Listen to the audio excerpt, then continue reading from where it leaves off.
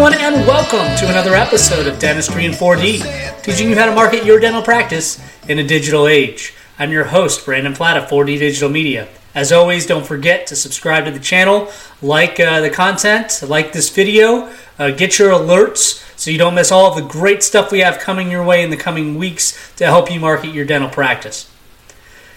Last week we talked a little bit about Google reviews and reviews in general, especially the importance of responding to reviews and responding promptly to messages and how that can help your practice. And this week we're going to expand on that a little bit and talk about who's actually doing the responding and reading your reviews. Now, you may be lucky enough to have a big practice and have somebody in-house that works with you every day that's able to respond to those reviews and messages in real time. That's great. And that's probably the optimal and ideal situation simply because you have the ability to be in the room. That person has the ability to be in the office at all times. They probably know the patient or they have met the patient. They kind of understand the actual procedure that was done. They know the personality. And so not only can they speak in the brand voice of the company, but those people can also speak in a way that the patient is going to respond in a positive manner to.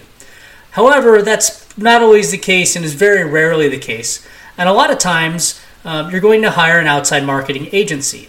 And this is where I talked last week about the importance of having a marketing agency or a marketer or digital marketer that has some experience in either medicine in general or more specifically in dentistry and dental specialties. The reason for this is you need somebody that speaks the language. When you have somebody who leaves a review and is very specific about issues that went wrong, you need somebody that knows how to respond to that or has an understanding about what that person is talking about. Likewise, if you have someone who leaves a very positive review, you want to be very personal and in your response and not just have a generic response for everyone.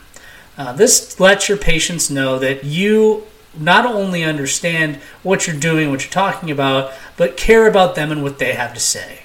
A lot of times, if you're to hire just a general marketing agency who does all sorts of different things and doesn't necessarily specialize, it can be really difficult for that company to really get a quick grasp of what you're trying to do, which puts you behind when it comes to your reviews and your responses.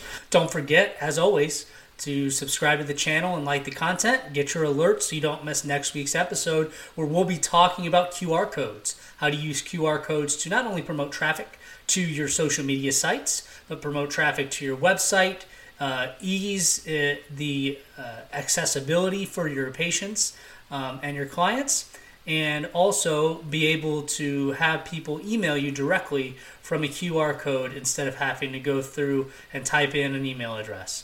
Remember, the less clicks you have, the better. We'll get into that next week. Take care, everybody. That's it, baby.